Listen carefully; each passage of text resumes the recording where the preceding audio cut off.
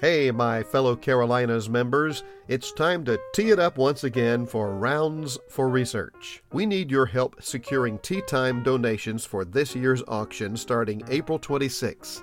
Over the past few years, chapters like Florida have really stepped up their game, and the Carolinas' leadership in this project that we created more than a decade ago is being challenged. But it's not just about keeping the Carolinas number one. Really, it's about generating the research dollars to drive the solutions we need to keep our courses and our game thriving. Making the time for a conversation with your owner, your GM, or your director of golf, whoever it is that needs to sign off on a donation, is one of the best investments you can make on behalf of our industry. And if the virus means your facility is closed to outside play, please consider making a cash donation. We all benefit from the research generated by Clemson and North Carolina State, so really there is no reason we shouldn't all be pitching in. Please don't let your facility be conspicuous by its absence. Take the time, make the effort, go to roundsforresearch.com today, and keep the Carolinas number one. The views and opinions expressed on this podcast do not reflect the views of the Carolinas GCSA or the show sponsors. You're listening to Pullin' Weeds Off Course, another installment of the Carolinas Golf Course Superintendents Association official podcast with a focus on off-course industry folks and their relationships with superintendents in the Carolinas GCSA. Here are your hosts, Alan Knight and Tim Krieger. All right, ladies and gentlemen, welcome in. We appreciate you coming to join us today here mid-February with a really special guest, the guy who put me in this chair, if you will. None other than Chuck Borman. Chuck, how you today? I'm doing good, Tim and Alan. Good to be with you all. It's been a while since I've even been back down to the headquarters, and to be able to be here and be on the podcast, looking forward to it. So Gotta be fire like away. Home away from home, isn't it? Well, I'll tell you what, there were a lot of early morning drives down here from Hendersonville and late evening drives back, but it was home away from home, and especially once we got our own headquarters. It was always fun to come in and serve the members, and so it was a really good time. Well, you're looking good these days. In case everybody doesn't have the visual, this is not the same Chuck you might remember seeing. He's lost at least one chin. 6 miles a day walking. 5 to 6 miles a day? Well, but 3 of those days is playing golf, so that still counts. But at least you're outside. The best thing about this COVID was, if you didn't stay in and eat and gain weight, at least it gave you some emphasis to get out and do something. And of course, being a golfer and golf actually flourishing during this time, which has been surprising. We play 3 days a week up in Hendersonville. We'll have anywhere from 8 to 16 people show up in the morning, and then on the days I don't play, then I'm out walking, and so I feel good, and really sorry that we weren't able to hold a conference and show this year, so I could have gotten to see everybody. You come back to that every year, don't you? I do. Tim has been kind enough to allow me to come work the conference and show and help with normally the education, and it's something that those that are members of the Carolinas understand how important it is. For those that may not be members and who may be listening to this, you got to come, because it's a really special. It's a family get together is what it is, and it's really great.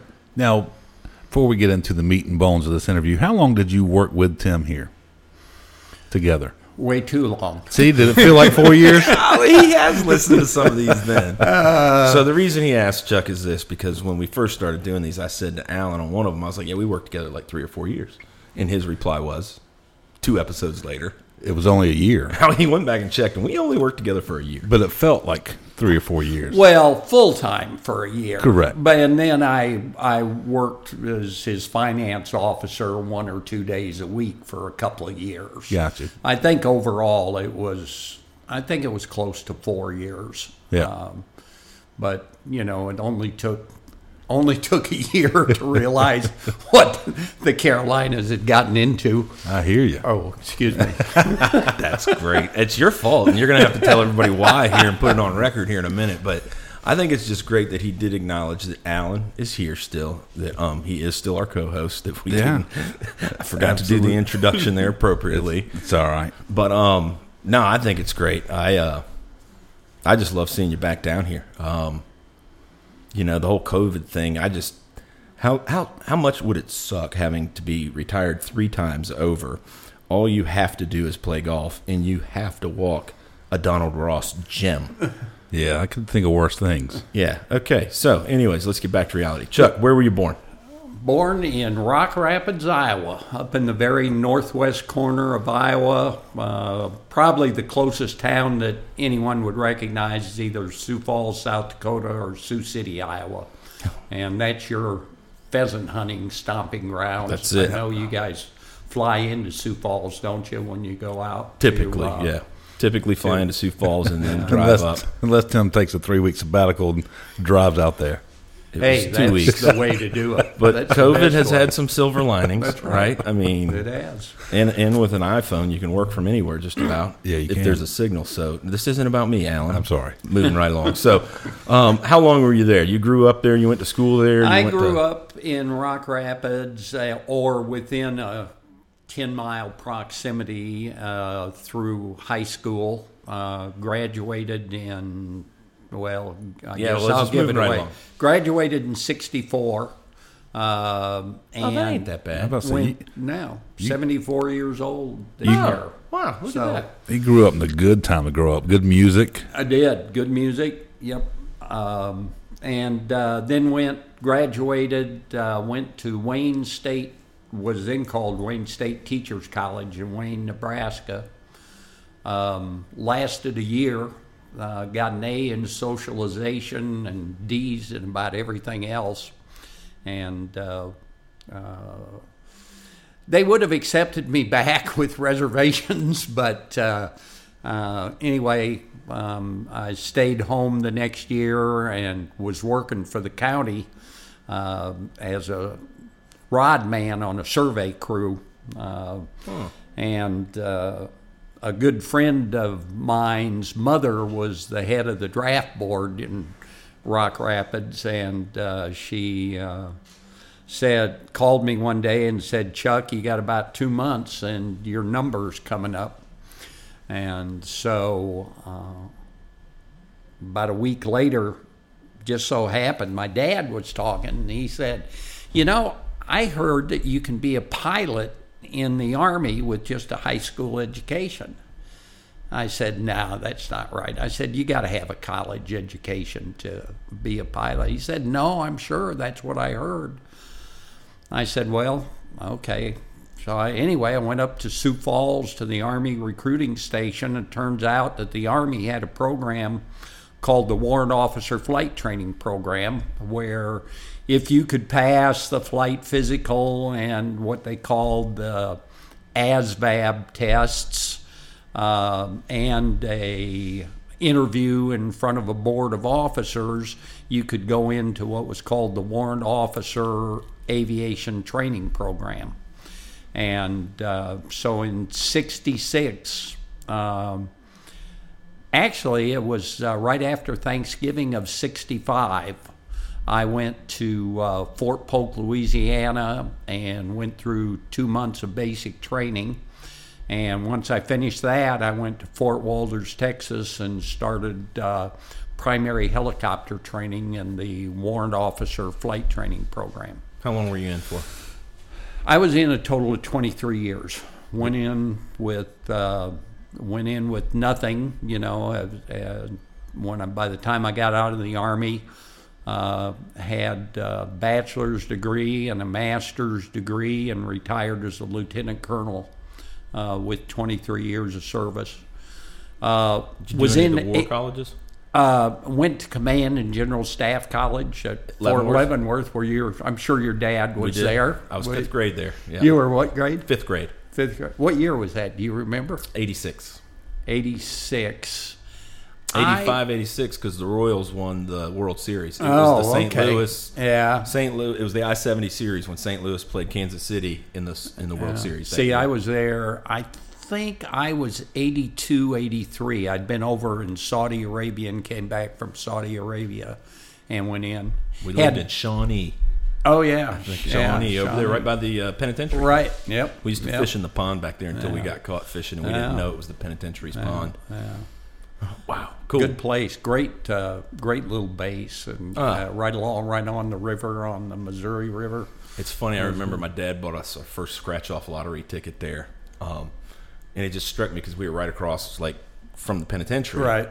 And so that was fifth grade for me, going into sixth. And this year for my birthday, my wife gets me a bunch of lottery tickets, and my youngest is hooked. And he's in fifth, sixth grade. And he's like, and I so remember his emotion. Like, every dollar I saved, I wanted to go buy one, but I couldn't. And my parents weren't going to buy them, And so Colton's going through this whole same thing with the lottery ticket. But anyways. All right, sorry. So 23 years in the service. Yep. Got out as a light colonel, 05. Yep. Then what? Then I was in Raleigh, North Carolina. My last assignment was commanding the Army Recruiting Battalion in Raleigh and responsible for Army recruiting for all of eastern North Carolina, from Burlington to the coast. And so when I got out, I really didn't have anything lined up, and actually went to the Employment Security Commission, who, does job positions and placements, and talked to somebody, filled out the forms, and they said, well, I'll tell you, the American Legion in North Carolina is looking for an adjutant or executive director.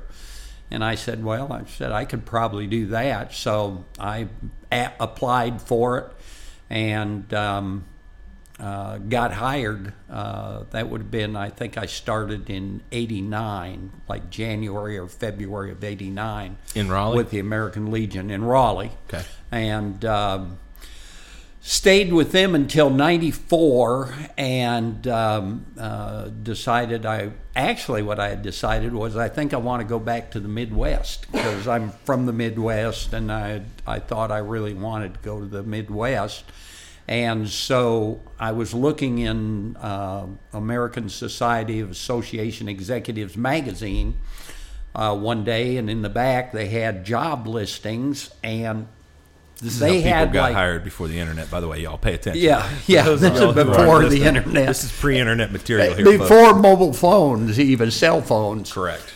And there were like three. The Golf Course Superintendents Association of America was hiring a membership director, a director of government relations, and one other position. Might have been the director of education. And so I thought, that sounds pretty good. In Lawrence, Kansas, near Kansas City, not far from Iowa, where I grew up. And so I sent in a resume, and then I started pestering them. And I pestered them. I remember Gwen Denton was the human resources person at GCSAA at the time. They had just had a big turnover.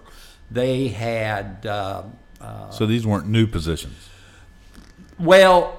No, they were open. I think career development was a new position. Education and membership were old positions, but they had Randy Nichols, who still comes to our conference and show from. He was at Cherokee Country Club at the time and had been the president of GCSAA. He had sort of cleaned house with the old executive director and everyone there, and they had ended up hiring Steve Mona and Joe O'Brien. Steve is the COO, Steve is the Chief Executive Officer, Joe is the Chief Operating Officer, and Julian Arredondo as the chief financial officer. And so they had gone in and they had to make some changes, and people left and they were hiring new people. So anyway, over about a 2-month period between pestering them, they finally brought me up for an interview. I interviewed for the director of membership's job, and then I pestered Joe by phone a couple of times, and finally got hired and went there. I think it was in November of 1994. November of 94. Okay. I went as the director of membership. And then you were there, and that's where you and Joe became buddies, and you guys still go on golf trips, and he's helped our association with strategic planning when he worked at the First Tee after he left and things of that nature. But that's kind of where that relationship, I'm assuming, started and blossomed. How long did you serve as the membership director there? I was there for about 3.5 years till 97.5, at which time Carolyn's parents, my wife's parents, who were in Hendersonville, health was deteriorating pretty rapidly. And so we had decided we'd come on back because she was finishing up. We had been together in Raleigh. She was finishing up a 30-year career in teaching, and so she had not yet moved down to Raleigh. We had been doing a long distance marriage for a couple of years, as a matter of fact, but it had worked out fine. She'd come for the summer times when school was out. But then we decided we needed to come back to Hendersonville, and so I told Joe and Steve I was going to have to resign as the director of membership. But they said, well, okay, let's see what we might be able to work out. And so I moved into, well, now they've got field officers. Before they didn't have field staff out visiting chapters and things. So what they really did, they called me a special projects coordinator, and I would work on special projects, but I was able to work from Hendersonville and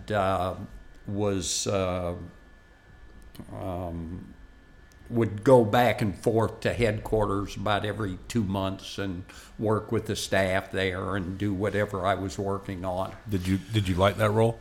I did like that role. I liked I liked working on the projects, and I really thought, even though the board at that time weren't for field staff, I thought that was a potential avenue that could strengthen relations between the GCSAA affiliated chapters and the headquarters.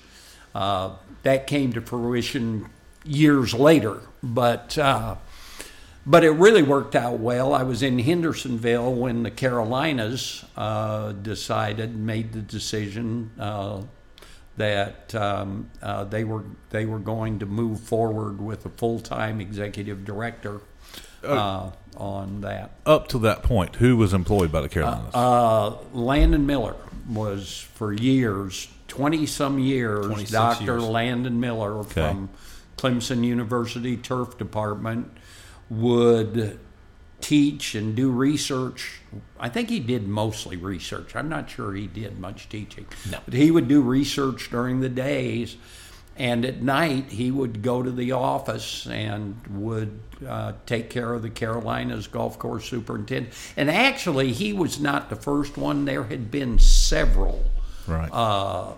Can you remember them so we have it on record? I can't. Paul Alexander was one of them. Paul Alexander, bless his soul, who just died Paul a few was months one. ago. I remember you told me one time, and I was blown away. I thought you were the first, other than Landon, and what it was. There were like two or three, that did the done same it. thing. Gotcha. Had to run it. And I know Angie was hired back then, wasn't she? Or Cindy? Angie was hired by Landon, correct? Angie was hired by, and now I wish Michelle Angie Ryman. Michelle Ryman. Yeah. Michelle was the first. Michelle was the first one, I think, Okay. that Landon hired.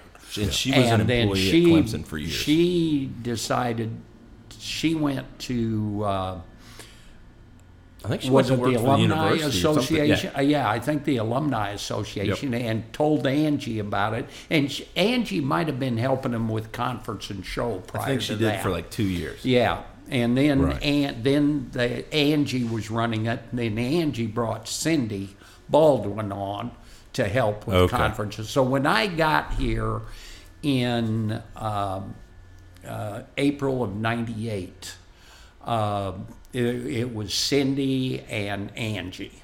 And they were already doing conference and show. So They first year, well, they had done conference and show. In fact, when I was at GCSAA, They had helped with the Clemson turfgrass show, right? Is that what it was? well, by then it was the Carolinas, but it started as a Clemson, and they did it in Clemson. I think they called it the Clemson Inn, or And then the some Ramada, inn. and then got Yeah, blue the ink Rama- and yeah, blue dye in yeah. the pool, and they got kicked I've out. heard that. That was the last year. But I was down when they were at Kingston Plantation in Myrtle Beach, and the first time I came to the show, and they had a big tent set up outside, and they had the trade show down in the parking garage underneath.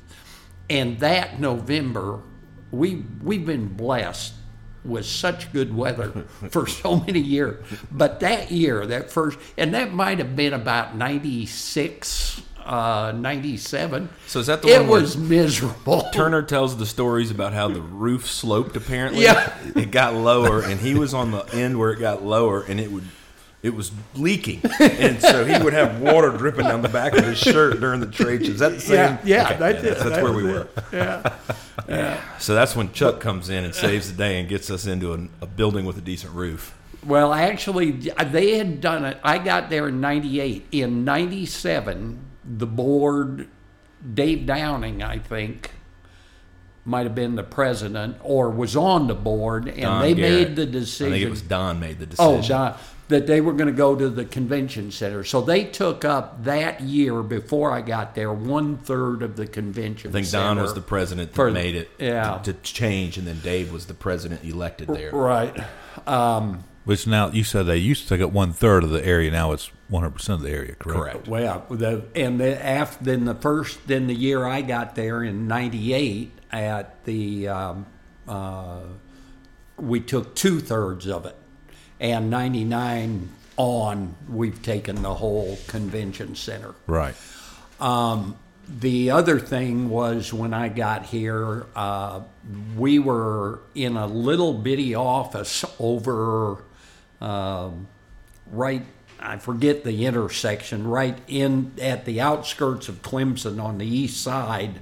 There was a dentist's office and some other offices, and I walked in the first time, and Angie and Cindy shared one old Mac computer and there was some database. I don't even remember what it is. It's still not in it.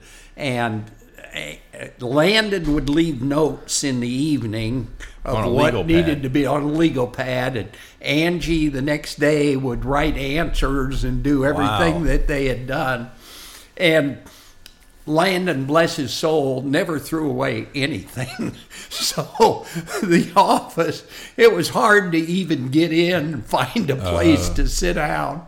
I can't wait to And- tell my first day story based on this one. I hear you. So anyway, but the board had told me when they hired me, they said, first of all, they had said, if you want to move the association to Hendersonville, give it a try first and then let us know what you want to do. But I mean, within a month of having worked with Angie and Cindy, I knew that was never going to happen. We were going to stay here because they couldn't relocate. They couldn't relocate, and it Young was kids easier for me to come here to do it. And who did you interview with? Who hired you? Well, the board hired me. Okay. They had put out a. Did you pester them like you did? No, I didn't. I knew most of them. I had met them through GCSAA. I knew Dave Downing. I knew Joel Radcliffe. I had been at the conference. They had an idea who I was, and actually that went pretty smoothly. I think they interviewed a couple of people, but offered me the position pretty rapidly. And he didn't save that folder and pass to me the other than Chuck resumes folder. I have never found that cleaning this place out. We'll get to you in a minute, Howie. No, I'm not worried about me. I just meant like I was going to tell you who the other people were that he interviewed, but I don't have those files. Okay. He threw them out when he got hired. You see what I'm saying? Gotcha. So wait, did you cover where the office was originally when he got hired? Yeah. Okay. Then I'm wondering, how did we get here? Was there anywhere? Yeah. Okay. Well, that office I knew was not going to be sufficient for once we got things organized and brought in technology, and the board was very supportive. I very quickly wrote up a proposal for new technology, new computers for everybody, printers, servers, database, everything like that. And you came in spending money then. Oh yeah. I did, and they, like I say, they made a big commitment to the association. And if I'd have tripped and fallen on my face, it would not have looked good. There wouldn't be a podcast today. Yeah, there wouldn't be a podcast. Or new headquarters or any of the other stuff. But it worked out well. And because Angie lived over here, and also Kim Clark had started helping at Conference and Show. And she was over here, and so I told Cindy and Angie and Kim, I said, look around and see what might be available. And there was a little building just a block away from our current headquarters, one street over. It's the CVS parking lot now. That was available, and a nice guy had it and rented it to us at a really reasonable rate, and we went in and sort of cleaned it up, and it worked for us at that time for what we needed. When did you get into there? Let's see. If I started in '98, I think we were in there by the end of the year of because we'd had Conference and Show. Must have been early '99. Okay. Early '99. That's when we rented that one. Yeah, we rented that one. And then you weren't here long, and then you took off again. In 2001. But hold on, before we get to that, let me ask a question. Do you remember roughly what the budget was when you got hired? I was going to look at the article that was in the Carolinas Green when I left, when I retired, because it had all those statistics about. I gotcha. I'm thinking it was like 600,000 or something, 400 something.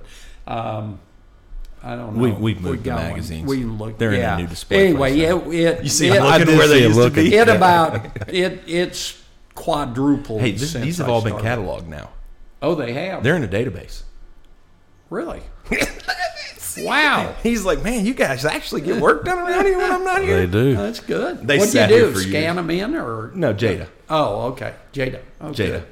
Home Jada. for the holidays. Yeah. Good holiday helper. Good. Bless Super. her soul. By the way, Jada is now in college, Charles. In college. Yeah. That's Melissa Smith's daughter. Correct. Jada. Who was born while you were here. All right. Sorry. I didn't know Chuck left. That's what I was trying to sneak in. All right. But I wanted to get the budget info out there so he could show to where it was when he left the last time. But we how need much to know growth he's had. It was about $400,000. What's the budget now? This right under 1.2. Okay. But it was close to 900,000 when he left the second time. Gotcha. So you can see the exponential growth. It doubled during his tenure. And I think a lot of that was with the expansion of the conference and show and the partnerships. Well, it was, and partnerships, and it was a good time for golf then. You know, he rode golf, the wave, man. He was here in the 90s. Yeah, the 90s were good for golf up until 98, I guess it was. Or until we hire somebody else in 07 and then we have a recession. So, sorry. What did you leave for?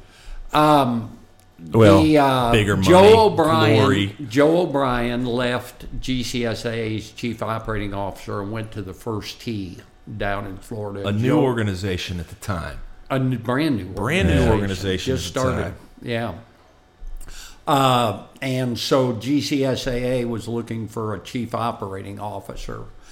And I'll tell you, I struggled mightily with whether or not to apply for the job, but I ended up applying and ended up interviewing and ended up getting hired just before 9/11. Okay. Because I think I got hired in like the 1st of September, and of course 9/11 happened on the 11th. And I'll tell you what, Alan and Tim, I've never told you, I don't know if I've ever told you this, the smartest decision I should have made was to call Steve at that time and say, Steve, I just don't, my priorities have changed. I really don't want to do this. I'd really rather stay. But I felt like I had to go up and do it. I wanted to do it. Don't get me wrong, I did. But I got up there. I was there for 18 months. Didn't really enjoy the job and didn't really do a very good job of it. Those going hand to hand. You sat at a desk and you had 110 or 20 staff members, and I'm better in charge of a 3 or 4 person office than I am trying to coordinate 120 people, which is hard for me to believe, but I get it. So, very, very few times in life do you have the opportunity to go back to where you were, and it just so happened in this case, they had hired someone. Julian Barton. Yeah, you want to put that on there? Oh, well, I mean, that's his name. Yeah. He was an employment record. I mean, I'm sorry. Julian Barton. Unless you want to say some things about him that you don't want his name on there. I just want, it just, it's tough when you're hiring his guy. It just didn't work out with Julian. And so in 2002, they let him go, and they started looking for another executive director. And this was about the time at the end of 2002 where I had decided I wasn't real happy up there. And Steve Wright, bless his soul, I was hoping we were going to get to mention him, that he was the one who got you back. Cannot believe he's gone. Yeah. He and I talked. In fact, I called him and I said, and this was just before conference and show, and said, I think I'd like to come back if you think there's a possibility. And he said, oh, yeah, we'd love to have. Nice. Well, I was on my way a couple of days after that, going to meet with the Club Managers Association in D.C., and was in Detroit when I got a call from my wife that her father had had a brain aneurysm, and he died before I could even get home from Detroit back to Hendersonville. So I think it was meant to be that worked out like it did. And so anyway, they announced at that conference and show that I was coming back as executive director. And I actually stayed with GCSAA through the Orlando conference and show that year, and then came back in March of 2003. the association. Man. Yeah. Crazy, huh? What What year was it that you put the wrong phone number in the brochure for the USGA meeting? Oh, Lord. Have you not heard that, Alan? Oh, God. So here, let me tell my version of it before he tells his version of it. So they, this is early 2000s or mid through the 2000s. In every registration is still a printed trifold brochure, right? Like this ain't online yet. Yeah. And so we get the one for the March USGA Southeast Regional meeting from the Carolinas Golf Course Superintendents Association when I'm working for HAP. Okay. And so I get it. I think it was attention to me for some reason because of the Golf Week stuff, right? Right. So I get it, and I go over there, and I take it to HAP or something, and he goes to register. And so he calls I think it was an 866 number at the time, and it should have been an 800 number. But when he calls the number that's printed in the brochure, it's a sex hotline. Yeah. And I'm standing there with Hap, and he's like, "Oh boy," And so Hap's got to be the one to call Chuck to tell him that his brochure's got the wrong phone number printed in it. Man. Because now this is out there. Right. There's 200 brochures in people's hands with So anyway, sorry. Yeah. Well, that would have been like 04. Yeah. I think that might have been 04 or 05, something like that. That's awesome. So that's when we Claim to fame. So tell the story about the development, let's just say between 04 when you came back and let's just say 08 when you transitioned out as executive director maybe, and some of the things that came into fruition like the local association management program, right? Yeah. Well, they're in the magazine, printed directory. All these things. One of the things, let me say a little about the magazine. You got to tell about Trent, how you hired him. Yeah. When shortly after I got here, Landon had always done the magazine and had worked with Jenny, and I can't remember her last name, over in Pendleton, who had a print shop. And anyway, Jenny and Landon would put the magazine together. And so when I got here, I wasn't a big magazine I was a magazine person, but I didn't want to have to physically do it, running down all the stories and everything. Thank goodness for Trent. So anyway, I'm out at Etowah Valley in Etowah, North Carolina. This is in 98. Playing golf one day in 98. And there's another guy just standing around the putting green, and I'm getting ready to go. And I guess I was by myself. And he said, would you mind if I join you? And he mate. He had an Australian accent. Well, I thought it was Australian. I wasn't sure English. You probably or thought it was British. Yeah, probably British. But anyway, it turned out to be Trent Bouts. And so we played golf. That's how he got here. Together. And found out that he had followed like the Australian national cricket team around the world, writing articles about cricket matches. Huh. And he was over here on a green card. He had met a girl from Asheville, and they had gotten pretty serious, and so he had come over, and I guess they were married at that time. They had gotten married. But anyway, we started talking, and I said, would you like to write some articles for the magazine? And I think that's how he started. He did a couple of articles for the magazine, freelance. And there was like a limit as to how much he could work then, as to what he had.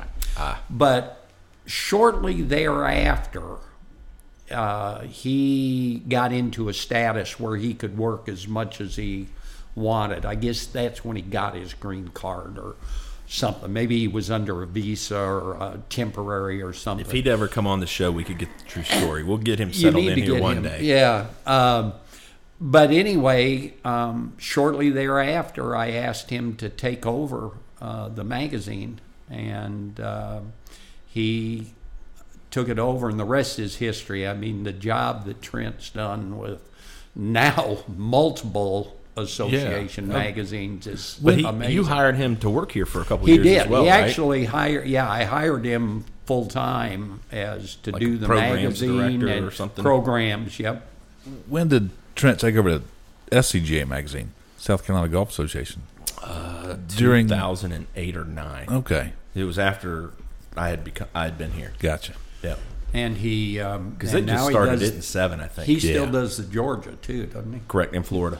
And Florida. So he's, And writes freelance as well. Maybe his Yeah. nickname should be Mr. East Coast. Yeah, he could be.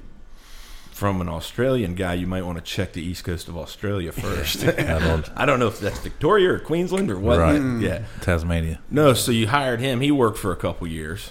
Right. And then we had Kim came on full time shortly after we moved to Liberty. She had been working part-time at Conference Show. She had been working as a daycare director, had been directing a daycare. I can see that. Easily. So she And came in to do membership. She came in to do...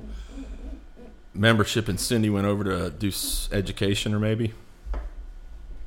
Well, I don't remember... Just know we needed her. You just know, we needed her. So one of them did, one of them did the other. And then as we went forward, then we moved into chapter programs, trying to provide more support for chapters. So were there local associations prior to that? Yes. Yeah, Okay. they were local. Oh, yeah. They Just just they were had on their never own. been. I think there were like 11 and one formed while you were here, and then Yeah. one formed since I got here. Right. Okay. But they'd all sort of gone off on their own, and certain ones were strong that had the talent to do things. And so we thought, well, hey, here's a great opportunity for the association to provide some support for them, so that the guy who's president that year doesn't have to do it all himself. Right. And so that's where Kim moved into. Cindy at that time was then doing education. Then Melissa came on to do membership. Then Trent. When I came back, Trent had started the other magazines, and so I was trying to do everything with legislative and everything else, and Programs, that's when I reached out to Tim and to see if he'd be interested in Gotcha. coming in. So and he forgot to call Hap, by the way. just Put that out I there. didn't forget. How did? Hello there. Hap, sorry. I love it. Don't worry, he doesn't listen. Biff doesn't either. How did Tim come across your radar? I had seen Tim working the legislative days at In Columbia. in Columbia. A couple of them I had been, involved with, and had watched him work. I brought some other people in for interviews, trying to find somebody that I thought might be able to do it. The board wasn't very impressed, and I wasn't either after they got through interviewing. And Jeff Cannell was a big Tim booster, and Yeah. he said, why don't you think about this? And I had, like I say, I had seen Tim. Actually, I had also seen Tim and Hap in a couple of shouting matches down on Main Street in Columbia or whatever it was. But I thought, he's got the ability. He's still young. He'll mature some, and he has. The way I remember hearing it, and this is the 07, 08-ish, from Cannell, and he might have been on the board at that time. He was, yeah. He was thinking, we need somebody like Krieger. And then I think he thought, we just need to get Krieger, Yeah, it probably had a lot to do with the golf ball and the Legislative Classic, all the functions you were running. It was all the stuff, but so I called Tim one day and said, "Hey, you want to stop by and talk?" I don't think I told you what it was You about, didn't. did I? No. I think I just said, No, you didn't. If you're in and you were in the area that day, weren't you? Going someplace or Yeah, driving because by? we back at the SCGA, we didn't believe in shipping things that were of value that could break, so we had to drive the state amateur trophy up to Clemson. Yeah. Because I forget, one of the kids, maybe it was Ben, had won it that year. No, I think it was Luke Hopkins. Not. No, it might have been. Yeah, no, it was Luke. It was one of the kids that year, and we had to get it up to the Walker course. So I decided I would drive the trophy up to Clemson for the day. Yeah. And he had just happened to leave a voicemail at the office and said, "Would you stop by and chat with me?" So I thought we were talking about some sponsorship stuff. Right. No. Well, good. Quality of life conversation. What was early Tim like here? This is a good time for me to go to the bathroom. Early Tim, A little less of this, a little more of this. I remember that speech. All right, so Tim, just explain the way he just hand motioned. well, his hand motion was Up a and- little less of up and down Yeah. and a little more of let's just keep it calm across the You've done thing. you worked wonders, I promise you. Yeah. The one thing I always remember is that I told Tim, I said, you know what, Tim, it's not a big deal unless we make it a big deal. He has reiterated that to me. And so it's he's passionate. Yep. Tim is a passionate individual, and he could get passionate on subjects and on people, and I just try to keep him leveled out. Right. And there's a lot of stuff just comes with age and True. maturity and experience And prescription that drugs. was 12 years ago. Wow. So there's a big difference between 12 years ago and now, and it's what happened is he's turned out to be exactly who I knew he had the potential to be, and for what the Carolinas needed Yeah. as they went forward. And How does that make you feel, Tim?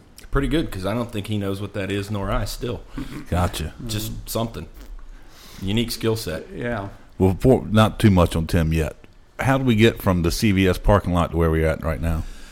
Paul Jett, when Paul was two big things Paul Jett should be known for and should be lauded for. One is really buying into Tim's idea on the auction. Rounds for Research. Rounds for Research. What was your first thought on that? Well, I wanted to do a closest to the hole contest at all the golf courses. We took that to a board meeting. And we took it to a board meeting, and it didn't go over near as well as Rounds for Research. What were the thoughts behind the closest to the pin contest? Well, I just thought if you'd have a superintendent go out there and sit on a par 3 hole, for one day, and we'd make it you start at the local level, and then you do like $1 million shootout for anybody who got a hole in one through all the courses, and you give $5 for everybody that did it. That people would support it. Did they ever try? But the superintendent said, "I don't want to go sit by a hole for a day." And so Tim said, I have this other idea. Yeah, with a PowerPoint presentation. Right. Tim came and in, a budget. Tim came in with the Rounds for Research, and the board bought into that wholly, but Paul Jett provided the impetus that first year. He called to every golf really club in get 2 states. people going on it, Yeah. and it's just sort of kept going from there. The other thing with Paul was, and I had already said, we're outgrowing this building. I said, we need to do something. We need to look for something. So Paul and Jeff Cannell came up a couple of times. We went around. We looked at potential lease property. We looked at... Actually, we looked more at leasing. We really didn't think about purchasing at that time. But you had the money to purchase There it. was even discussion to move it out of Liberty. Right. Yeah. We had the money if we wanted to use it for that. But it just so happened we had looked at all these places, and then we were coming back into town, and like that morning, a sign had gone up on this building for sale. It used to be a floral shop, and then it was a church, and it had a sign up on it. Sandwich shop. And so All here. Yeah, like Chuck's old office, that one in there has got those steel walls or whatever, where it used to be a vault or a refrigerator. So that's where I'll let him tell the story of how he designed it on an Excel sheet, but that's why all those offices are the same size. Wow. So anyway, I said, well, and they had gone by that time. Donnie Smith and I found it. Donnie, Angie's first husband, and I had been out looking at something else, and we saw it. So I came over, I looked at it, I called Jeff and Paul. Jeff couldn't get here that for some reason, but Paul came up and we looked at it, and it was a pretty good deal, and it would need a lot of work to convert it, but I laid it out on, like Tim said, on an Excel spreadsheet of how we might do it, and there was a staff contest. Whoever's design was picked for the new building would win an Outback Steakhouse dinner. Guess who won? Chuck. Well, of course. But it was the best. I mean, look at it. It has worked out well. This is his design on a little sketch pad of graph paper, if you will. That's awesome. All right. So anyway, it worked out. You used to be sitting in the garage, by the way. Huh. The garage went all the way here. We were able to make a deal on it, and it's worked out well. We're the only golf course superintendents association in the United States chapter that has their own owns their own headquarters. That's awesome. And all the furniture fixtures, 4 servers that we've been through, etc. Yeah. Have you ever given away $30,000 in one day? Yeah. I mean, normally I guess conference and show we. 27 hole challenge. Probably not 30,000. 15, 12,500. Yeah, 12,500, 15. We used to give away trips to Scotland and. By the Ireland. way, Gene won $1,000 today. Scarborough? Yes. Oh, you're kidding. he sent Gene to Scotland. Right. For a 27 hole challenge. Yep. Yeah. Gene went to Scotland. Yep. So he won That's $1,000 good. today.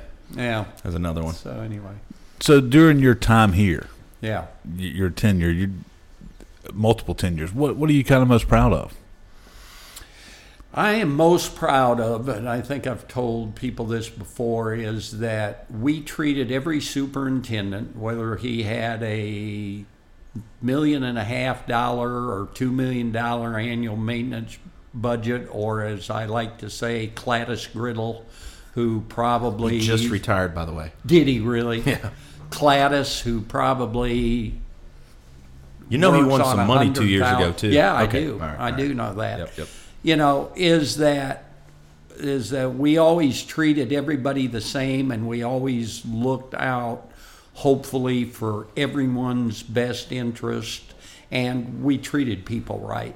We have, like I say, people call this office, they normally always feel better whether they've gotten their problem solved or not, just from the quality of the people that are in this office. I just thought of a story I need to ask him about.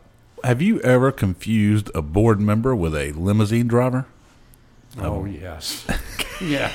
Well done, Alan. Yeah. Let's hear your side Do of it. you 'cause we've remember heard his the name? others. I don't remember his name. Rick Henderson. Rick Henderson, yep. Yeah, Rick. This was at a North Carolina legislative Golf day. golf day.